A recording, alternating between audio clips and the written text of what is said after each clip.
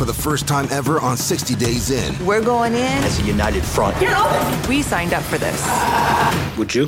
60 Days In. New episode Thursday at 9. Part of The Pursuit, a crime and investigation event. Only on A&E. It was a business venture. A startup, really. The kind of entrepreneurial enterprise that identifies an undervalued resource and exploits it. Visionary almost, in a wicked kind of way. After all, the city of Los Angeles was awash in raw material. Homeless men, down and out, living on the margins of society, estranged from their families, isolated and penniless. Some consider them a blight on this shining city of stars by the sea. But to Helen Golay and Olga Rutterschmidt, the homeless and dispossessed were walking, talking gold. He signed for these policies, and we happened to be punished because of what he wanted. That's not right. Now remember the bottom line. It is so evil and so heartbreaking to think that anyone would decide that the purpose of homeless human beings is to make profit. Worth far more dead than alive? It would seem so. But only if no one paid too much attention to the life insurance paperwork, or gave the crumpled, bleeding heaps in back alleys more than a passing glance. In this episode, you'll hear from the lawyers who battled in court over the fate of two elderly women the media dubbed the Black Widows. There is circumstantial evidence that the jury considered, but there's no direct evidence. So we don't have a situation where we have somebody who said, yes, I saw her do this. I've prosecuted all types of cases, serial murders, gang murders, hate crime murderers. These two individuals were the most egregious actors that I had come across. And you'll hear about the dramatic defense claim that prosecutors had put the wrong person on trial for murder. Someone who's not sitting in the courtroom is the actual perpetrator. That's the thing about Helen and Olga. There is absolutely nothing they wouldn't do when their backs were against the wall. I didn't see that coming either. I mean, the case was horrifying enough. The question was, would this surprise defense strategy work? I'm Keith Morrison, and this is the final episode of Dateline's newest podcast, The Thing About Helen and Olga.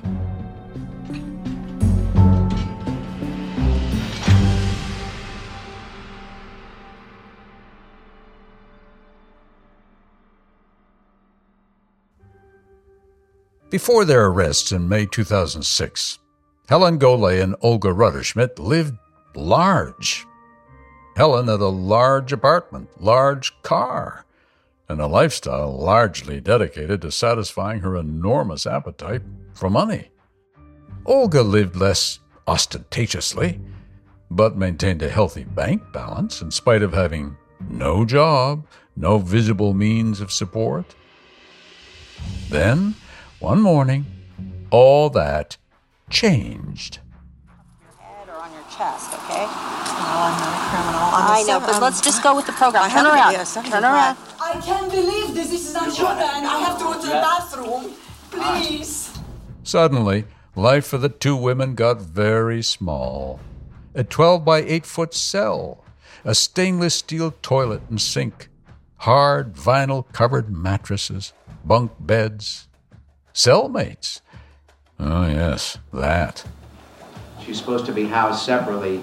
She is, however, they've put another cellmate in there with her, and the cellmate is interfering with her ability to concentrate on the case of rediscovery and so forth. That's the voice of Helen Golay's attorney, Roger Diamond, speaking at a pretrial court appearance. So she would like an order that would allow her to stay in the cell by herself without having somebody else come in and disturb her and harass her and so forth. Helen Golay hired Diamond after her arrest on the federal mail fraud charges, but now he deftly shifted gears to defend her on murder charges. Good morning. My name is Roger Diamond. I'm the attorney for Helen Golay. Here's a card if anybody needs it. I spoke with Roger Diamond in 2008. I've often thought that the job of a defense attorney is one of the more creative jobs there is. There must be a lot of left-handed people in your business. It's just so interesting. But without giving away too many secrets, how did you propose to go about defending this client? What was your strategy? Well, we start with the given that Ms. Golay maintains her innocence. Now, I was not there at the scene. I was not with Ms. Golay. I did not meet her till after she was arrested. So I have to go by what she tells me, and she tells me that she's not guilty. As you can probably tell from his voice, Roger Diamond is a defense attorney through and through, an impassioned advocate who reads dense court opinions for fun. Now imagine the impression. The man is one of a kind. Beneath his unruly mop of wiry gray hair, Roger Diamond's well-lined face is punctuated by a pair of dark, piercing eyes. He frequently arrived in court with the rumpled look of a man who had slept in his clothes and was late to a meeting, as if he wasn't ready. But of course, he was. She's presumed innocent, and yet she's being punished as though she were guilty of a crime. She has a perfect record, has never been convicted of any crime, and she's being punished. She's miserable there at the county jail. It's absolutely horrible, Your Honor. Horrible? Well, nobody's ever confused a county jail with a carnival cruise. But Helen wasn't alone when it came to complaining about the accommodation. Her partner, Olga Rutterschmidt, complained so much that the jailers reportedly nicknamed her the Kvetch, or complainer. The food was not to her liking. The TV programs playing in the day room were annoying. Instead of designer fashions and workout clothes, both women wore county-issue orange jumpsuits now. The views from the small windows in their cells somewhat different from the scenery of Hollywood and Santa Monica. Their new home was a graceless concrete jail that squatted in an industrial neighborhood 5 miles south of downtown L.A., hard by a busy highway and some railroad tracks. Oh, how the mighty had fallen. The conditions that she's living under are deplorable, absolutely horrible. Horrible or not, it might have been a consolation to know that some of Hollywood's more notorious celebrities had bunked at the Central Regional Detention Facility. Lindsay Lohan, Paris Hilton, Nicole Richie, to name a few. Olga's attorney, Michael Sklar, was in many ways the physical and temperamental opposite of Roger Diamond. Sklar was tall and mild-mannered. His goatee was neatly trimmed, his dark, thinning hair combed to the side. All his professional life, he'd been a public defender. When do you believe you'd be ready to go forward with the arraignment? September 13th, the day we requested. Where the voluble Diamond always appeared good for a comment to the press, Sklar avoided the media, and in court spoke as if each word that crossed his lips was costing him money. If you receive the discovery in a week or 10 days, you don't think you'd be ready for the arraignment any sooner than September 13th? Well, September 13th is about that length of time. So the answer is yes? Yes. You don't believe you'd be ready any sooner? Right. All right. Because the cases against both women were identical, the same facts, the same evidence, the same witnesses, the cases were joined, meaning Helen and Olga would be tried together. Good for the taxpayer, perhaps. Convenient for the prosecutors. But as you will see, trouble for Helen and Olga. Theirs had always been an uneasy partnership. And now, the old resentments were out in the open. Helen, that's your fault. You cannot make that many insurances. It's on your name only. Three different extra insurances. You know what? I want to ask for a different location if you're going to talk. I don't want to talk. Don't talk. Remember the last time those two were alone in a room together? In that interrogation room, wired for sound? I was doing everything for you. Listen, you are talking. Your fault. Be quiet. I know, but your fault that our relationship ended up like this, and you ended up like this. I know, but admit it was your fault. No, there would be no common defense here. The trial would play out as their partnership had, with each woman for herself, each willing to do whatever it took to walk away from a murder rap. The different defense attorneys ended up having adverse theories of the case that brought them into conflict. That's the voice of L.A. County Deputy District Attorney Bobby Grace. Grace was one of two lead prosecutors. And so the attorneys end up playing out in the trial the real-life tension that there was between Helen and Olga throughout this whole nefarious plot that they had going on. They didn't get along, and that spilled out into their defense tactics at trial. Bobby Grace is a formidable-looking man. Broad-shouldered with a shiny, shaved head, he joined the L.A. District Attorney's office in 1988. Homicides and violent crimes were his specialty. But of all the hardened criminals he's encountered over the years, Grace said, it's two old ladies who take the cake. And I get asked this question all the time. I point to Helen and Olga as being the two people that stuck out the most as the worst people that I've prosecuted. Grace's partner was Truck Doe, a brilliant young prosecutor whose own story did not lack for existential drama. Her family fled Vietnam in 1975 when she was 3. She's one of the finest trial attorneys that our office had at that time. She's now a judge on the appellate court. Great at analyzing cases and outlining for the jury what are the particular facts that they need to pay attention to. She's very good at that. It was a Tuesday morning, March 18, 2008, that the mahogany-paneled 9th floor courtroom known as Department 102 began filling with lawyers and reporters and spectators in anticipation of the opening act of the People versus Helen Golay and Olga Ruddersmith. The murders of Paul Vados and Kenneth McDavid would, of course, command center stage. One can't help imagining, though, the spirit of 97-year-old Fred Downey was also in that courtroom. Fred's death after being hit by a car, you'll remember, was an accident, a tragic coincidence. After he'd signed over all his money, his property, his estate. At 9:34 a.m., Helen Golay entered through a side door on the right-hand side of the courtroom. Gone was her trademark bouffant and dangling earrings. Her hair had grown out in streaks of brown and gray. In place of the orange prison jumpsuit, Helen wore slacks and a green sweater.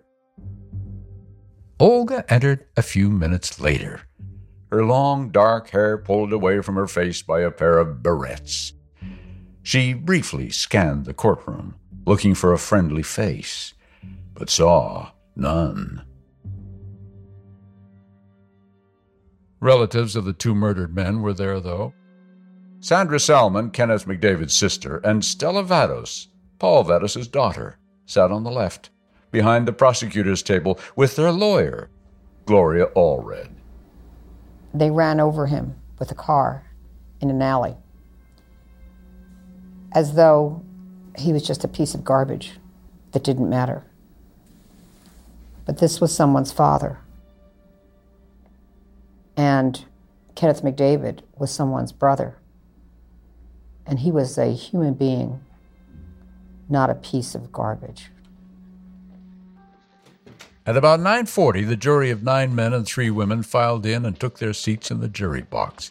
Court was called to order. And Judge David S. Wesley took his seat on the bench beneath the circular seal of the state of California. At 9:45, the raven-haired prosecutor Truck Doe rose from her seat and faced the jury. These 2 women looked at their victims and saw profit in their plight, she began. For 75 minutes, she spoke to the jury about the witnesses they would hear from and evidence they would see, which would lead them to only one conclusion, she said, that the two little old ladies sitting before them were guilty of 2 murders in the first degree. As for the defense, Michael Sklar and Roger Diamond chose to say nothing at all, leaving prosecutors to guess what defense strategy they had up their sleeves.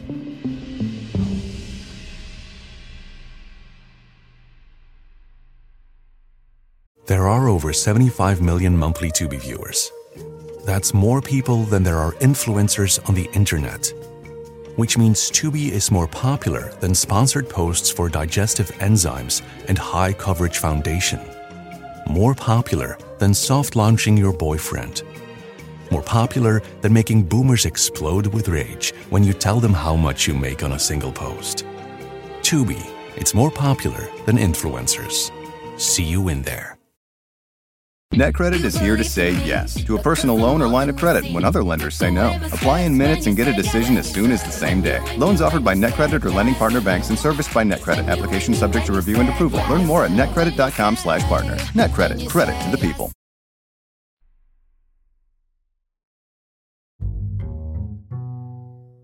Crime stories are about the unusual, each revealing its own brand of pathology. Murder trials, on the other hand, follow a familiar script. They begin at the scene of the crime, at the moment when the deed was discovered, the natural order of things disturbed. And that is how the murder trial of Helen Golay and Olga Rutterschmidt unfolded. Over the course of 3 weeks, the prosecution presented a virtual tsunami of evidence, 90 witnesses, 277 exhibits. With little physical evidence to present in the murder of Paul Vados, the prosecutors intended to show that a strong pattern of evidence existed that connected Helen and Olga with the deaths of both Paul Vados and Kenneth McDavid. Starting from the night Kenneth McDavid's body was found crushed to death in an alley, to the day investigators found his blood beneath that Mercury sable, prosecutors wove a meticulous story. Phone records documented Helen's call for roadside assistance on the night of Kenneth McDavid's murder, less than 1,000 feet from where his body lay in the alley, dead.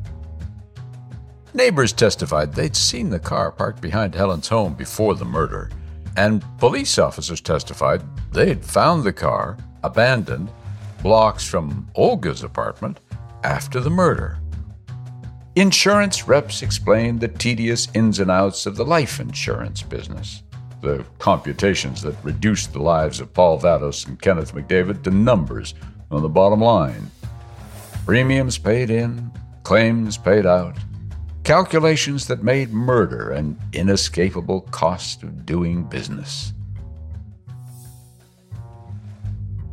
Charles Ojeda, the pastor who ran the homeless program at Hollywood Presbyterian, told the jury about the day Helen and Olga showed up saying they wanted to volunteer to help feed the homeless.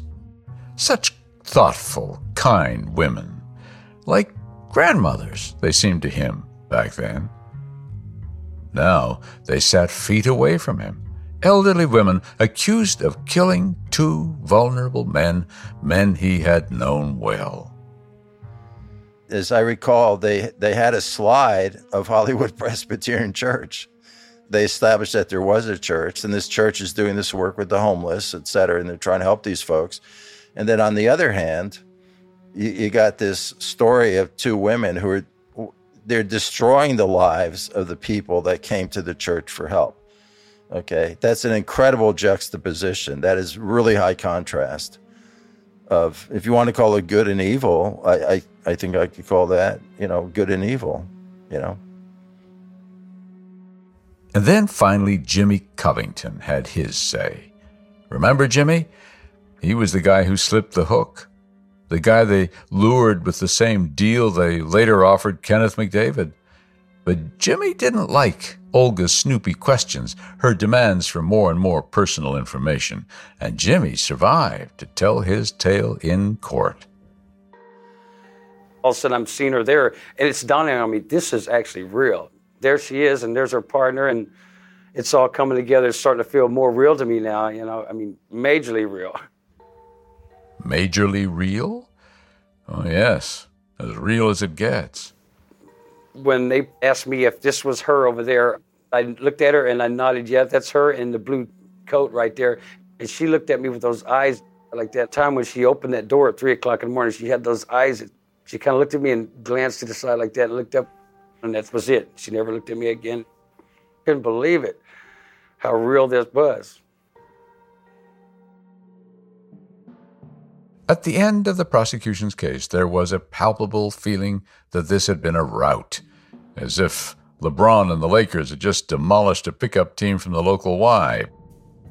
But was it enough to convict two elderly ladies of murder?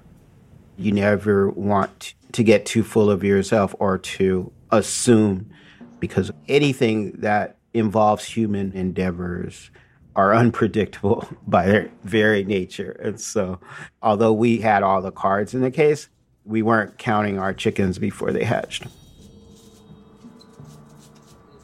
Counting chickens? No, it was the defense's turn now. And the souffle they were serving would require a lot of broken eggs. Helen's attorney, Roger Diamond, went first. In what was effectively his opening statement, Diamond seemed to concede the obvious. Yes, he told the jury perhaps the ladies were involved in some insurance shenanigans, but he said that was not the question here. The real question was, who killed Kenneth McDavid, the only case in which real physical evidence existed? Who did it? He asked, staring intently at the jury like a revival preacher preparing for the altar call. Well, after a dramatic pause, he answered his own question, his voice rising. Keisha Golay, Helen Golay's daughter. Well, shock pulsed across the courtroom like ripples on water. Investigators in the courtroom, like the FBI's Sam Mayrose, were stunned. The thing that shocked me the most was when Helen threw her own daughter under the bus, accusing her of being the one that drove the vehicle that killed Kenneth. That really surprised me. In law school, that kind of tactic is called third-party culpability. Means pinning the blame on someone who has not been charged and is probably not even in the courtroom. Bobby Grace has a more colorful name for it. The Saudi defense, which is some other dude did it. And prosecutors like all over the country, they know the Saudi defense. And we spent a lot of time making sure that we are able to counter claims that somebody else did it. But this kind of took us a little bit by surprise, given what we knew about the evidence so far. As Helen sat with her head down, staring with blank eyes at the table before her, Diamond told the jury that it was Helen's daughter who stole the driver's license from that Santa Monica gym and gave it to Olga Rutterschmidt.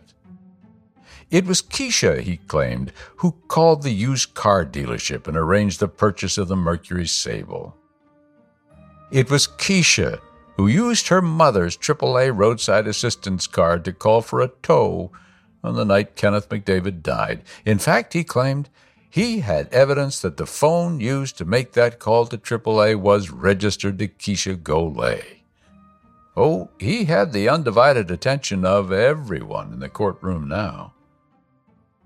Diamond argued that Helen Golay could not possibly have killed Kenneth McDavid. She was 75 years old at the time, thin and feeble, too weak to have muscled a man who weighed nearly 200 pounds out of her car and into position to be run over. But Keisha? Oh yes, according to Diamond, Helen's iron-pumping daughter was more than capable of that. A plausible theory? Yes. Even the investigators like FBI Sam Mayrose had to concede. Could be. Quite frankly, it's not out of the realm of possibility that that's what happened. But we could never develop the evidence that showed that Keisha was involved in that. Was this Helen's last con? The bottom rung on the long ladder of shame? Well, in spite of all of his promises of proof, Roger Diamond produced not one whit of evidence to support any of his allegations against Keisha Golay. No phone records, no evidence at all that Keisha Golay had ever been charged with stealing a driver's license from the gym, and certainly no evidence that Keisha was ever in the car that killed Kenneth McDavid. But well, we don't have to have any evidence at all. A rule Roger Diamond knew, as well as his own name. The jury is properly instructed at the beginning of a criminal case that the burden is never on the defendant to produce any evidence, and the burden is never on the defendant, obviously, to testify. Fortunately, in our American legal system, the defendant does not have to testify. Keisha Golay did not respond to Dateline's requests for comment. As for Olga's defense, her attorney, Michael Sklar, never even made an opening statement. His defense was best summed up by Olga herself on the day she was arrested. Helen, that's your fault. There's that interrogation room recording again. I know that. You were greedy. That's the problem. Your fault that our relationship ended up like this. The attorney for Olga Rudder-Smith, he was trying to get as far away from Helen as possible in order to make the argument that Olga was like really a dupe in this whole situation. According to Olga's attorney, the whole scheme was Helen's idea. Helen was the boss. Olga, he said, was too slow-witted to even guess what Helen was up to. Olga was the one who cared for them, checked up on them, brought them food, felt genuine grief when they died, said Olga's attorney. Just look at the interrogation room tape, Sklar told the jury. Olga never once hinted at knowing anything about murder, even though she blabbed freely about everything else. I should have taken my passport, it's expired, and get the out of here. That's what I should have done. See what greediness leads you to. As for the murder weapon, the Mercury Sable, who had possession of it before and after the murder of Kenneth McDavid, he asked. Helen Golay. Who had raked in the big bucks? Helen Golay.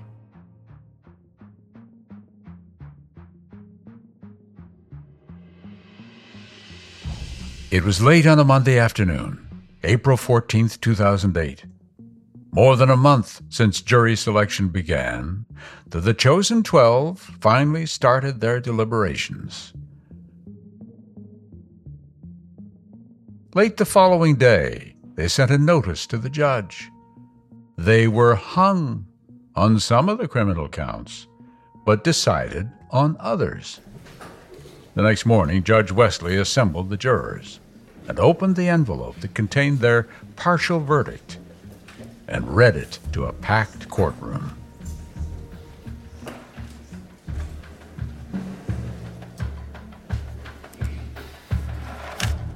Helen Golay, convicted of conspiracy and murder of both Paul Vados and Kenneth McDavid.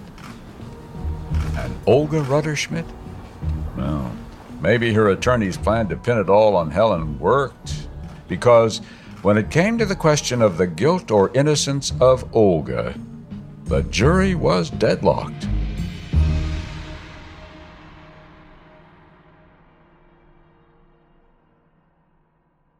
There are over 75 million monthly Tubi viewers.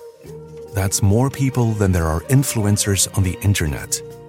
Which means Tubi is more popular than sponsored posts for digestive enzymes and high coverage foundation. More popular than soft launching your boyfriend. More popular than making boomers explode with rage when you tell them how much you make on a single post. Tubi, it's more popular than influencers. See you in there. National Outlet Shopping Day is back. Join us June 8th and 9th at Simon Premium Outlets nationwide. Score thousands of can't-miss deals from brands you love all weekend long. They've got up to 65% off every day, and the National Outlet Shopping Day deals are even better. Visit premiumoutlets.com/NOSD to find a premium outlet near you. That's premiumoutlets.com/NOSD.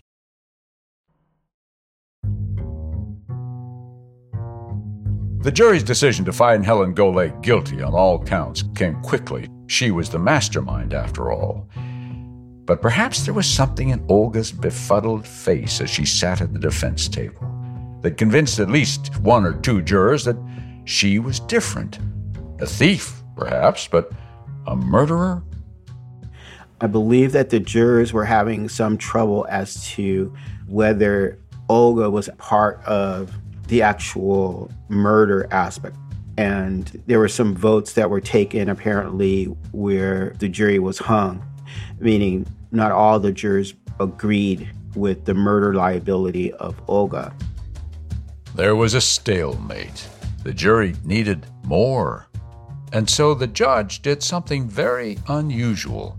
He allowed the attorneys to, in effect, make another round of closing arguments. Olga's attorney, Michael Sklar, urged the wavering jurors to hang tough, take pride in rendering a split decision. Prosecutor Bobby Grace argued that Helen and Olga had always been partners in crime. All the crimes, even murder. I tried to lean very heavily on the conspiracy aspect of it, and that, that we did not have to prove that Olga struck the fatal blow, only that she was part and parcel of the conspiracy, and it was almost impossible for the jurors to divorce her from all aspects of the larger conspiracy, and it would have been inexplicable that Olga would not have gone along for the entire ride because she wanted to get as much money as possible, so she wouldn't have left herself out in terms of the killing part, because Helen could have cut her out of the deal if she wasn't stepping up to the plate all the way. So then the jury went away again and closed the door for one tense hour. Olga Rutterschmidt, her expression unreadable, scribbled on a yellow pad as the jurors finally made their announcement. On 2 counts of murder and 2 of conspiracy. Guilty, guilty, guilty, guilty. Bobby Grace remembered the moment and said, among the many cases that I've tried, they are the 2 most egregious actors, the 2 people that have stuck out the most as being the worst people that I have prosecuted. 3 months later, Helen and Olga were back in court, manacled and in their prison orange now for sentencing. Because of their age and the hurdles involved in imposing the death penalty, death had been taken off the table. As is almost always the case on such a sentencing day, the 9th floor courtroom was packed with investigators and reporters and the families of the victims and curious court watchers. Before pronouncing their sentences, Judge David Wesley asked Kenneth McDavid's sister, Sandra, and Paul Vados' daughter, Stella, if they had anything they wanted to say. They did. Sandra was first to walk to the microphone. My brother Ken did not deserve to die the way he did. At times, choking back tears, Sandra turned to the one topic that felt particularly raw, the one Helen and Olga could still remedy if they wanted to. They could tell her family where they could find Kenneth McDavid's remains. The defendants have never said where his remains are. Olga Rutterschmidt signed his death certificate, and Helen Golay is listed on the death certificate as the place of final disposition. How cruel of them not to tell me where he is. Then a woman in black approached the microphone. In her eyes, the stricken look of a still grieving daughter. He didn't deserve that. No one does. Stella Vados remembered the good father Paul Vados was. before life took a downward turn. And then she told the court what she thought of the women who killed him. The defendants were greedy, selfish. I think they should live the rest of their lives in prison. Would they? The judge got down to business. You'll rise, please. Ms. Golay, the jury has convicted you. You are sentenced to life in prison without the possibility of parole. You may be seated. Ms. Rutterschmidt, please rise. The jury has found you guilty. You are hereby sentenced to life in prison without the possibility of parole. Then Judge David Wesley paused and glared directly at Helen and Olga and said, I don't usually comment on sentences when I give a sentence, but during this trial, Ms. Rutterschmidt, you recognized something in Ms. Golay, but did not recognize it in yourself. When you pointed your finger at her and you said, you're greedy. Kenneth McDavid and Paul Vados needed only food, water, and shelter. They needed a helping hand. They thought they were getting that help from Ms. Golay and from you, Ms. Rutterschmidt. They thought you were going to give them the help they wanted. Instead, these unfortunate men were sacrificed on your altars of greed. Therefore, each of you is sentenced and remanded to the custody of the sheriffs for transportation to the Department of Corrections forthwith. With that, Helen Golay and Olga Rutterschmidt were led from the courtroom to serve out the rest of their days behind bars. Though both later appealed their convictions, those appeals were denied. It's been 13 years since Helen and Olga were sentenced to life without parole. In that time, they have no doubt met and mingled with others of their ilk. Serial killers, husband mutilators, kidnappers, thieves. Both are still alive, serving their sentences in separate prisons. Helen is 90 now, Olga 87. We've reached out to both of them over the years to see if they had anything to say at all about this. Olga once seemed game, though she said she couldn't talk on the phone and did not respond to a follow-up letter from Dateline sent earlier this year. As for Helen, she wrote us last year saying that she has, quote, bona fide and verifiable evidence proving her innocence. And, quote, I can only look forward to the day I am a guest on your program, Dateline, and reveal the truth of my unlawful conviction. She closed by asking us to find her an attorney and pay her legal fees. Naturally, she promised to reimburse us once she is exonerated. Of course, that's something Dateline would never do. Helen did not respond to a follow-up letter we sent her this past summer. As for the investigators who were instrumental in unraveling Helen and Olga's murder-for-money scheme, many, like Detective Dennis Kilcoyne, are retired now. So is the FBI's Sam Mayrose, though he still moonlights from time to time on cold cases in Oklahoma. Sadly, Ed Webster, the insurance investigator whose persistence started it all, passed away in 2019. Ed could have and should have been somebody that taught at Quantico. Former FBI agent Sam Mayrose. It was just our honor to be able to work with a guy that was just that good. And he'd never been in law enforcement. He'd never been a sworn officer. But man, oh man, he knew what he was doing, and it was just really great to be able to work with a guy that knew what he was doing and was so kind to everybody. Someone who was kind to everybody? A fine way to be remembered. And perhaps the best way to end a story that, sadly, had so little kindness in it.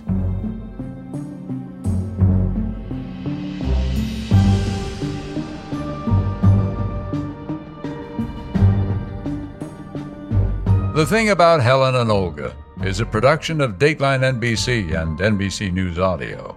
From Dateline NBC, Tim Beecham is the producer of this podcast, with help from Susan Leibowitz. Rachel Lagon is the associate producer. Thomas Kemen is our assistant audio editor. Susan Nall oversees our digital programming.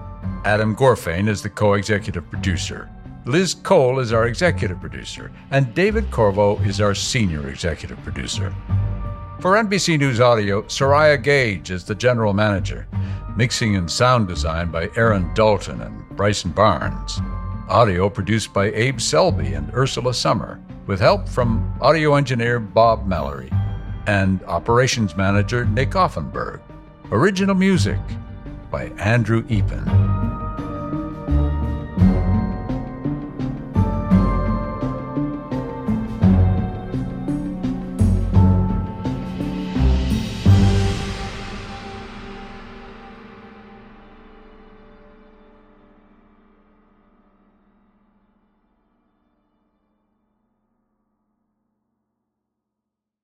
Whether you're making the same breakfast that you have every day or baking a cake for an extra special day, eggs are a staple in our diets. Eggland's Best Eggs are nutritionally superior to ordinary eggs, containing more vitamins and 25% less saturated fat. Not only are they better for you, but Eggland's Best Eggs taste better too. There's a reason that they're America's #1 eggs. Visit egglandsbest.com for additional information and delicious recipes.